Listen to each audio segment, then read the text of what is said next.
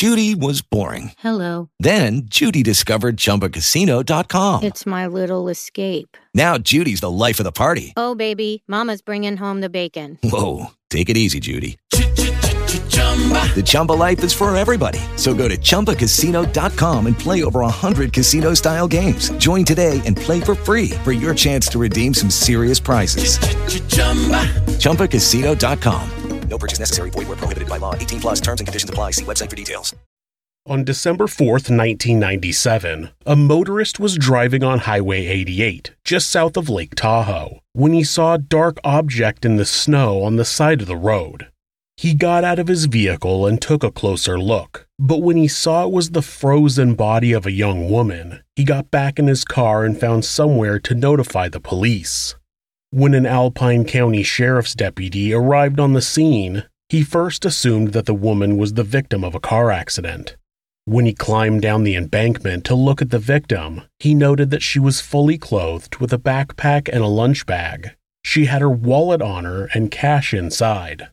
The young woman had been reported missing the previous day, but the location of the body was 175 miles or 280 kilometers away. At her autopsy, it became clear that she had not been the victim of a car accident. The first injuries identified by the medical examiner were bruising around her neck that led the doctor to determine the cause of death was mechanical asphyxiation due to ligature strangulation. This is the medical term for when someone is strangled with a device other than someone's hands. As the medical examiner worked his way over the body, he found multiple bruises on both sides of her buttocks. There was further evidence of sexual assault and penetration of the rectum with a foreign object. This young woman had been tortured, raped, and then strangled before her body was dumped off the side of the road. Authorities would normally want to work fast to get someone this evil off of the streets, but this time, they didn't have to worry about more victims because the people responsible for this crime were already behind bars. This is Monsters.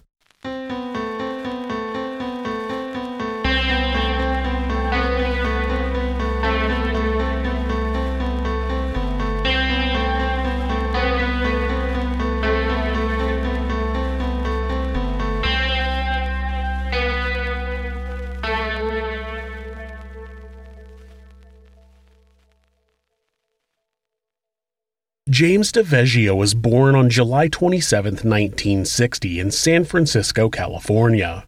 His parents separated when he was young and his mother remarried when he was 4 years old, but he always idolized his father, who would go on to have numerous wives with overlapping girlfriends.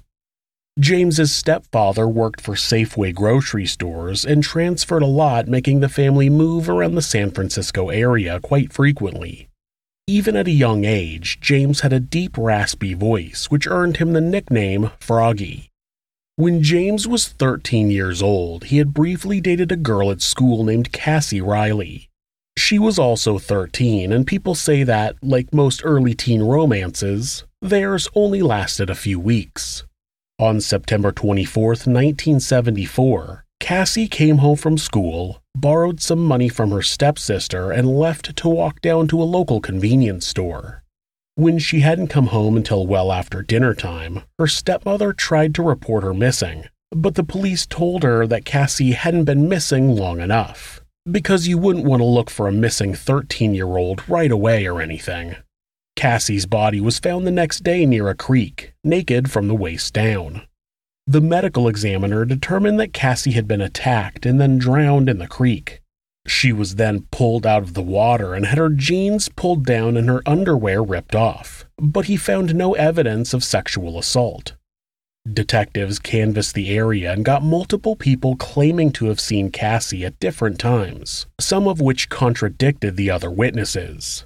Some of them had seen her with a young boy about her age with shoulder-length blonde hair. Authorities asked Cassie's stepsister which boys she would hang out with, and one of them was James Daveggio, who also happened to have shoulder-length blonde hair. When they interviewed James, the interview was quick and based off the officer's notes. James told him that they had dated for a couple of weeks about 6 months prior and that the breakup was mutual. The officer also noted that James's shoe size was 11, which was larger than shoe prints found at the scene. James's stepsister would later recall that his mother had lied and told police officers that James was home that day, but she knew he wasn't. Eventually, an 18-year-old named Marvin Much was arrested and convicted of the crime, though the evidence was circumstantial and people have said the prosecution used questionable tactics. The shoe prints at the scene were of a basketball sneaker, and Marvin didn't own a single pair of basketball sneakers. The entire conviction was based pretty much on a couple of people saying they thought they saw him in the area. With this conviction being questionable, many people believe that someone else was responsible for Cassie's death, the most popular suspect being James Daveggio. James's young life was filled with trouble. He once stole a girlfriend's mother's car and drove a bunch of friends to Lake Tahoe. Another time, he got a girl pregnant and his mother had to take her to get an abortion. Eventually, his mother sent him to stay with his father for a while, but the move didn't really straighten him out. He got a job at a fast food restaurant but was soon fired for stealing. Then he started stealing stuff from his father, and that's when he was kicked out. Back with his mother and stepfamily, his behavior continued to escalate. He called the school administrator a, quote, bald-headed motherfucker, and was kicked out of school. After he got a car, a blue 1957 Thunderbird, he used it to be a getaway driver when his friend robbed a gas station. His friend pulled a gun on the attendant and demanded money. He grabbed the loot and jumped back into the car, but as they sped away, the attendant wrote down the license plate number and they were arrested. James was sent to the Alameda County Boys Detention Camp. When James was released, he tried to stay on the straight and narrow and married a young woman named Annette. The couple had a daughter in 1980, and soon after, James left Annette for a 17-year-old named Donetta, but he was still sleeping with his wife, so they had another daughter together in 1981. Instead of leaving James when Donetta found out about the pregnancy, she let him convince her to marry him. Despite not being divorced from Annette, James married Donetta on May 7, 1982. They lived with James's mother, and Donetta worked 2 jobs while James was unemployed. On top of that, his mother waited on him hand and foot. She cooked him food and made his bed. Donetta said that it was easy to see why James was the way he was. His mother treated him like God's gift to the world. The other thing that James's mother gave him was the idea of joining the military. His stepfather was an Air Force veteran, and James was convinced that joining the Army would somehow solve his problems. Since James was the type of person who hated being told what to do, him joining the Army was a disaster. He didn't even make it through basic training at Fort Leonard Wood before getting a medical discharge. After that, his mother tried to set him up with a job in Oklahoma, and James and Donetta moved out there, but he quit after a few weeks and came right back. On July 18, 1984, James was at a Black Angus restaurant drinking at the bar. He had hit on a young woman, but she turned down his advances. When she got up to leave, he followed her out to the parking lot and the two disappeared. About an hour later, James and the woman returned in his car and she was in hysterics. She said that James had kidnapped her and forced her to perform oral sex on him. Police were called and they arrested James. He was charged with kidnapping and forced oral copulation. Due to the fact that the woman was so intoxicated at the time, her memory of the events weren't very solid and the prosecutor eventually dropped the case. On July 25, 1985, Janet Stokes had worked a very long day and went out to the bar afterwards to blow off some steam. While there, she met James and his friend John Huffstetler. After drinking and playing pool for a while, she knew she had to get home and said goodbye to the men. She had had too many drinks to drive, but was only a few blocks from her house, so she went outside and made sure her car was locked before turning to walk home. When she did, James and John were outside and James was insisting that he give her a ride home. Being too tired to argue, she accepted and got into James's car. As they drove down the road, they passed her house and began driving out of town. Janet demanded to be let out of the car, but James just told her to shut up. When she continued begging for her release, John pointed a pistol at her and again told her to shut up. Soon enough, James pulled over on a secluded road and told Janet to perform oral sex on him. She said no. While James began hitting her on the head, John reached up from behind and removed her bra.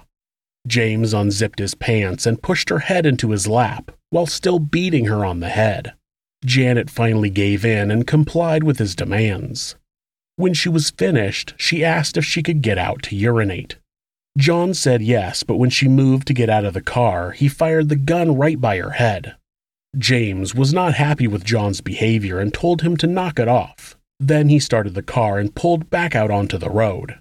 It just so happened that a police patrol car had been driving by at the same moment John fired the weapon, and he pulled them over. James and John were arrested and charged with kidnapping, forced oral copulation, and use of a firearm. James ended up pleading guilty to kidnapping and forced oral copulation, but not to the firearms charges, in exchange for a sentence to be determined after a 90-day mental health evaluation by the Vacaville Medical Facility. They deemed that he should receive a 1-year sentence and be placed on the sex offender registry. Only 4 months later, he was in a minimum security jail where he was allowed to be out of the facility during the day. He was released from quote-unquote jail in July of 1986. By the time James was out of jail, Donetta had given birth to James's third daughter, divorced him, changed her name, and moved away. While still living with his mother, he took a diesel mechanics course but never ended up finishing it. He did meet his third wife, a woman named Dita. She already had an 8-year-old daughter, and in an effort to get a fresh start, they all moved to a suburb of Sacramento in 1988. While in Sacramento, Dita gave birth to James's first son. Not long afterward, James was arrested for trying to hire a prostitute who was really an undercover police officer. He was also cited for disorderly conduct for being intoxicated. For this, he was given a $292 fine and released. This was despite him being on the sex offender registry and being on probation. He should have been sentenced to probation violation, but it apparently slipped through the cracks. James decided that he didn't want any more kids, so in 1993 he went to a Planned Parenthood and got a vasectomy. This is the first person I've ever written about who has actually taken action to stop having a bunch of kids. Wow. After that, he bought a purple Harley-Davidson and joined a motorcycle gang called the Devil's Horsemen. He started dating a woman who owned a local bar, and it wasn't long before Dita left James. He began living with the bar owner and working at her bar. When that relationship started going downhill, he started working for another bar called Bobby Joe's. It was there that he would meet a woman that would change his life forever. Michelle Michaud was born in 1959 in Casablanca, Morocco, and grew up the daughter of a career Air Force officer. Due to her father's position, they moved around a lot. He was very strict and expected his family to live with military order. Michelle's siblings were good and seemed to accept the discipline, but she was rebellious. She didn't want to live with extreme rules, so she dropped out of school when she was 16 years old and ran away from home. They were living near Sacramento at the time, and with no other job prospects, Michelle turned to prostitution to make a living. She worked on the streets for 6 years before she got a job at a massage parlor as a high-end call girl. She liked the work and enjoyed being the one in charge when she was with a client. For a while, she moved out to Mound House, Nevada and worked at the Kit Kat Ranch. Then she moved up to the Mustang Ranch near Reno. She enjoyed spending her free time relaxing in Lake Tahoe, but the rest of the time she was stuck at the ranch and eventually became homesick and moved back to Sacramento. Over the years, she had 2 kids with different men, and she didn't want to expose them to the life of a sex worker. At 27, she quit her job at the massage parlor. She started going to church, enrolled her kids in Catholic school, and began volunteering at the school as a crossing guard. By all outside appearances, she began living a seemingly normal life as a suburban soccer mom. Behind the scenes, she was making a living by providing sex to 2 sugar daddies, but during the day, Her neighbors just saw her as a single mother raising her kids. After 10 years of living a simple life in suburbia, Michelle began to grow restless. At 37, Michelle started going to bars again with friends, and one of the bars she ended up at was Bobby Joe's. Michelle says that she and a friend went to the bar, where she saw James working as a bartender. She leaned over to her friend, pointed at James and said, quote, "I want that." It wasn't long before James and Michelle were involved in an intense relationship. She told James about her past as a sex worker, and he had no judgment about it. It was even a little bit of a turn-on. Her lack of sexual inhibitions led to James being able to carry out his fantasies with Michelle. Rough sex, threesomes, sex toys, nothing was off limits.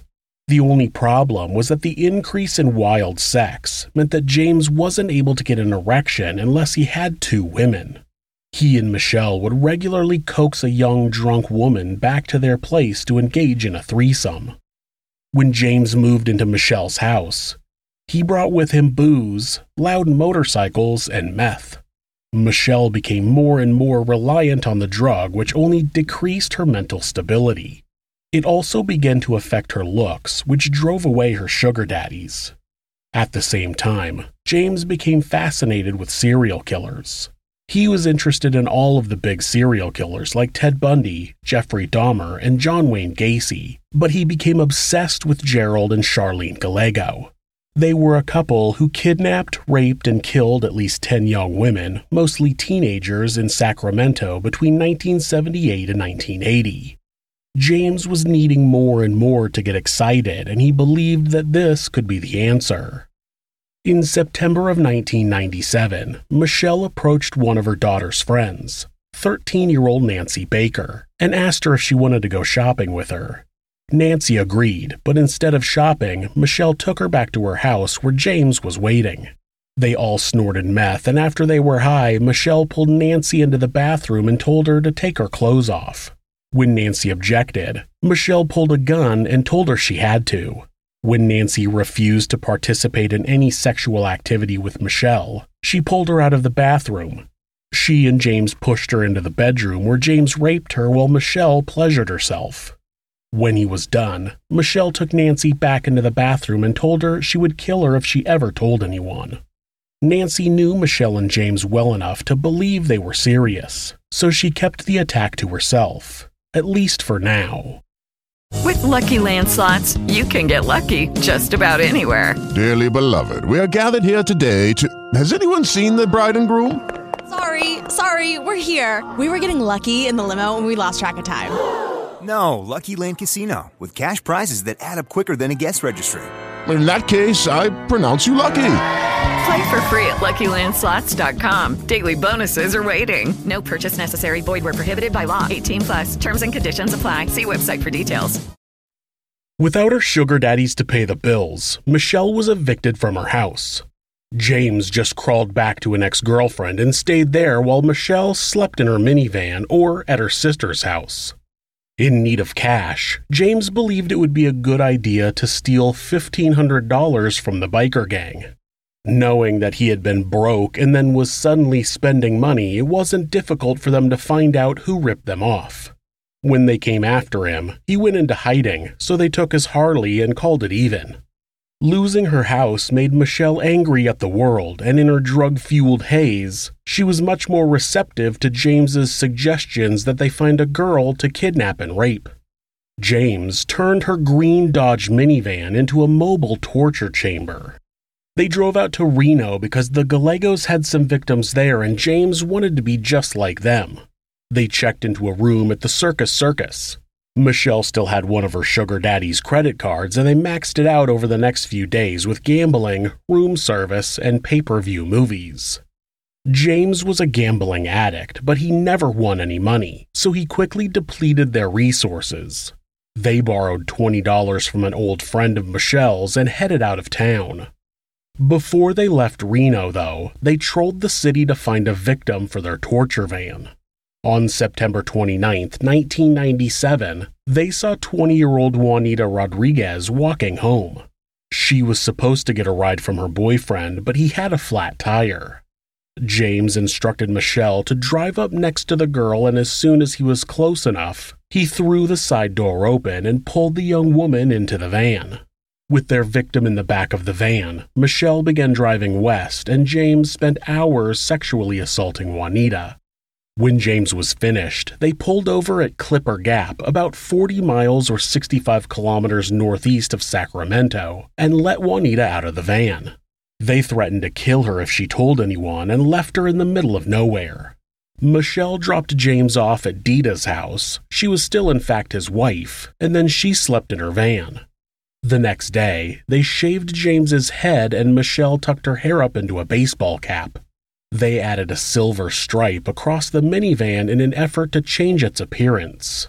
James also decided that he was going to need more room in the back of the van, so he pulled out the rear seats and added ropes and a come-along so he could tie up his victims and stretch them like a medieval torture device. Juanita made it to a hospital where she was interviewed by the police. She gave them a description of the van and worked with a composite artist to make a sketch of James. She said she hadn't gotten a good look at the woman driving. Authorities searched for the van and the suspects, but the case went cold. In October, James and Michelle were ready for another victim, but instead of hunting for someone to kidnap, they decided to use what was right in front of them. They invited her daughter to join them on a trip to Klamath Falls, Oregon, where they raped her in a motel room. At the beginning of November, James and Michelle headed back to the Pleasanton area near San Francisco to continue hunting victims in James's old stomping grounds. They soon met a young woman named Patty Wilson who worked at a video arcade. They managed to get her into their van where she was raped. The couple threatened to kill her if she told anyone before letting her go. Then they headed east to Lake Tahoe. While James and Michelle were laying low, Michelle's daughter and Nancy finally talked to the police about what had happened to both of them. When police showed a mugshot of James to Juanita Rodriguez, she immediately picked him out of the photo array and said, quote, "That's him." Despite an intense search for the pair, authorities in the Sacramento area had no luck finding them. When James and Michelle returned to the Bay Area, they spent the Thanksgiving holiday with his first wife, Annette. James's daughter had just turned 16 and was going to get her driver's license, so James invited her to stay at his and Michelle's motel, which was close to the DMV. When they got to the motel, James started asking his daughter a bunch of strange questions. If she had ever wanted to torture people, and if she would help hide him if he ever killed somebody. After the uncomfortable interaction, James took a shower, and when he was finished, he forced his daughter onto the bed where he performed oral sex on her while Michelle gave him a blowjob. Afterward, he went out to get beverages, and while he was gone, Michelle asked if she wanted to come along with them to kill someone the next day. The girl understandably said no. On December 1st, James and Michelle went to a Kmart and bought 2 curling irons. Then they went to an adult toy shop and purchased a ball gag, handcuffs, and an audio tape titled Submissive Young Girls. The next day, 22-year-old Vanessa Sampson was walking to work in the morning when she noticed a green minivan driving near her. Suddenly, the van pulled up beside her and James jumped out and grabbed her. In an instant, she was gagged and tied up as Michelle pulled the van onto the highway. Michelle drove around, running errands like nothing was amiss. She stopped for gas and then stopped at a check cashing place to cash her $538 welfare check. While this was happening, James spent hours raping and torturing Vanessa. He used the curling irons to penetrate her as she was tied tight in the back of the van. Michelle had a court date in Lake Tahoe for passing bad checks a few months prior, so she headed east. It's crazy to think that someone has a kidnapped woman in her van who's being sexually assaulted and tortured by her boyfriend, but she wants to make sure she makes it to her court date for another, lesser crime. People are strange, especially criminals. When they arrived at the Sundowner Motel, James registered for a room and they managed to get their captive inside without being seen. In the room, both James and Michelle continued to sexually assault Vanessa. They also used both curling irons, both of which were placed inside her rectum at some point. At the end of the day, when the thrill had died down for the 2 sick individuals, They loaded Vanessa back into the van and drove out of town. On the outskirts of Lake Tahoe, Michelle stopped the van and she and James used a rope to strangle Vanessa. They each pulled on one side of the rope so they could experience the kill together. They drove a little farther out of town and dumped the young woman's body into a ravine. Then they drove back to Lake Tahoe. Instead of fleeing the area, they cleaned up at the Sundowner Motel and went over to the Lakeside Inn, a place they frequented, and got a room there. Police in the Sacramento area knew all about James Daveggio and Michelle Michaud. They had connected them to 3 kidnapping and rapes, and Vanessa's disappearance had been reported after she didn't show up for work. Authorities started a massive search for the young woman, but they wouldn't find her in the area where she was abducted. Eventually, authorities got a tip that James and Michelle liked to spend time in Lake Tahoe, specifically at the Lakeside Inn. One detective called an FBI agent at a field office in Lake Tahoe and asked if he'd go over to the hotel and see if a green Dodge Minivan was in the parking lot. A little while later, the agent called back with news that the van was in fact in the parking lot. When authorities approached room 133 at the Lakeside Inn on the evening of December 3, 1997, one of them knocked on the door and said, quote, "Mrs. Daveggio, your husband is in the casino and he's very ill." With her guard down, she opened the door and was immediately surrounded by federal agents. They had only guessed that James would be in the casino, and they were correct. They found him at a slot machine with a handful of coins, gambling unsuccessfully as usual. He was placed under arrest and marched out of the casino. James didn't say anything. He refused to talk to authorities. Michelle answered some questions, but they were just a means of tap dancing her way around her guilt. Their hotel room was searched and authorities found marijuana, meth, a scale, and a .25 caliber pistol. When the van was searched, authorities found sleeping bags, ropes, a ball gag, the tape titled "Submissive Young Girls," duct tape, drugs, and a .38 caliber pistol. They also found a rosary, which Juanita immediately recognized as having been hanging from the rear-view mirror of the van. She stared at it the entire time she was being assaulted by James. Forensic technicians found hairs, fibers, blood, and fingerprints in the van. Fibers and hairs matched those of Juanita Rodriguez, and authorities knew that they were on their way to convicting both James and Michelle for kidnap and rape. It wasn't until the next day that they realized that James and Michelle were even more evil than they originally thought. When Vanessa Sampson's body was found, investigators took her fingerprints during the autopsy, and they came back as a match to fingerprints that were found inside the van. While Michelle was sitting in jail, she got the shock of her life when news of Vanessa's murder came on the TV, soon followed by a picture of her and James. They thought that Vanessa's body would either be covered by snow or eaten by animals. They didn't realize that her body was visible from the road, and her remains would be discovered only 2 days after they dumped her body. Michelle was ready to fight when she was charged with just a few kidnappings and rapes, but with a murder charge pending against her, she started trying to distance herself from James and get herself in a better position. Michelle went to the investigators and told them that she had information about Vanessa Sampson. She tried to play it off that she didn't have any involvement in her murder. She also told them about some of the other rape victims, including her own daughter, and she claimed she wasn't involved in those crimes either. A few days later, she was interviewed again, and this time she admitted that James had given her one end of the rope and made her pull on it with him. Her goal was to give them all the details they needed in order to hang James, hoping that she would come out at the other end with a lighter sentence. She underestimated the jury, though. While Michelle was singing to the investigators, authorities from all over were looking into the couple for numerous other crimes. The biggest was the disappearance of J.C. Dugard, who had been abducted in front of her stepfather in 1991. He saw a woman snatch J.C. and drive off with her, and the composite sketch of the woman he saw looked a lot like Michelle. Of course, neither she nor James were involved in that kidnapping. J.C. was found in 2009 and had been taken by Philip and Nancy Garrido. Another detective was looking into the murder of 14-year-old Kelly Poppleton, whose body was also discovered by a passing motorist on the side of the road in 1983. She was found in an area close to where James worked at the time. Authorities tried to connect James to the disappearance of multiple young girls, but there was no evidence to prove anything. Kelly Poppleton's remains had been cremated, so they weren't able to go back and try to find DNA. James and Michelle were tried in Reno for the kidnap and rape of Juanita Rodriguez. The trials were severed, so James and Michelle would have separate trials, and Michelle's was scheduled first. Her lawyer tried to get her statements to the FBI thrown out because the agent lied when he knocked on the door, but the judge denied the request.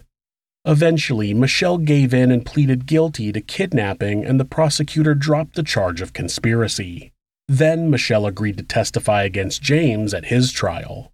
At James's trial, the prosecution presented both Juanita's testimony, Michelle's testimony, and evidence that Juanita had been inside Michelle's van. They also explained that the semen they recovered from Juanita had no sperm in it, which meant they weren't able to get DNA at the time, but it did match the fact that James had had a vasectomy. The defense tried to prove that Juanita had been attacked by a different person by asking her why she told the police that her attacker had a high-pitched voice. Everybody knew that James had a low, raspy voice, hence the nickname Froggy. In an embarrassing turn for the defense, English was not Juanita's first language, and it turned out that her statement had been mistranslated, and she actually said he had a strong voice, and imitated it to the officers, making a low, raspy sound. When she was questioned by the police, she had in fact perfectly described James, and now the jury was well aware of that. On May 19, 1999, James Daveggio was found guilty of kidnapping and raping Juanita Rodriguez. He was sentenced to 24 years in prison. It was after James's trial that Michelle had her sentencing hearing, where the judge sentenced her to 12 years and 8 months in prison. Neither of these sentences would matter, though, because both of them were sent to California to stand trial for the murder of Vanessa Sampson. The district attorney announced that he would be seeking the death penalty for both James and Michelle. There was a mountain of evidence against James and Michelle. A roofer had come forward explaining that he was on a roof near where Vanessa was abducted and heard a short scream. When he looked down at the road, he saw the green minivan pull away with a woman who matched Michelle's description at the wheel. He shrugged it off as a kid yelling and went back to work. But after reading about the case, he realized that he saw the abduction happen. Forensic technicians found Vanessa's fecal matter and blood on both hair curlers, and both James and Michelle's fingerprints were on the handles. They also found both Vanessa and James's saliva on the ball gag. They collected semen from the body that had no sperm in it. They had the testimony of Michelle's daughter and her friend Nancy, who not only testified about the rapes, but they explained that it was Michelle who had brought them to James.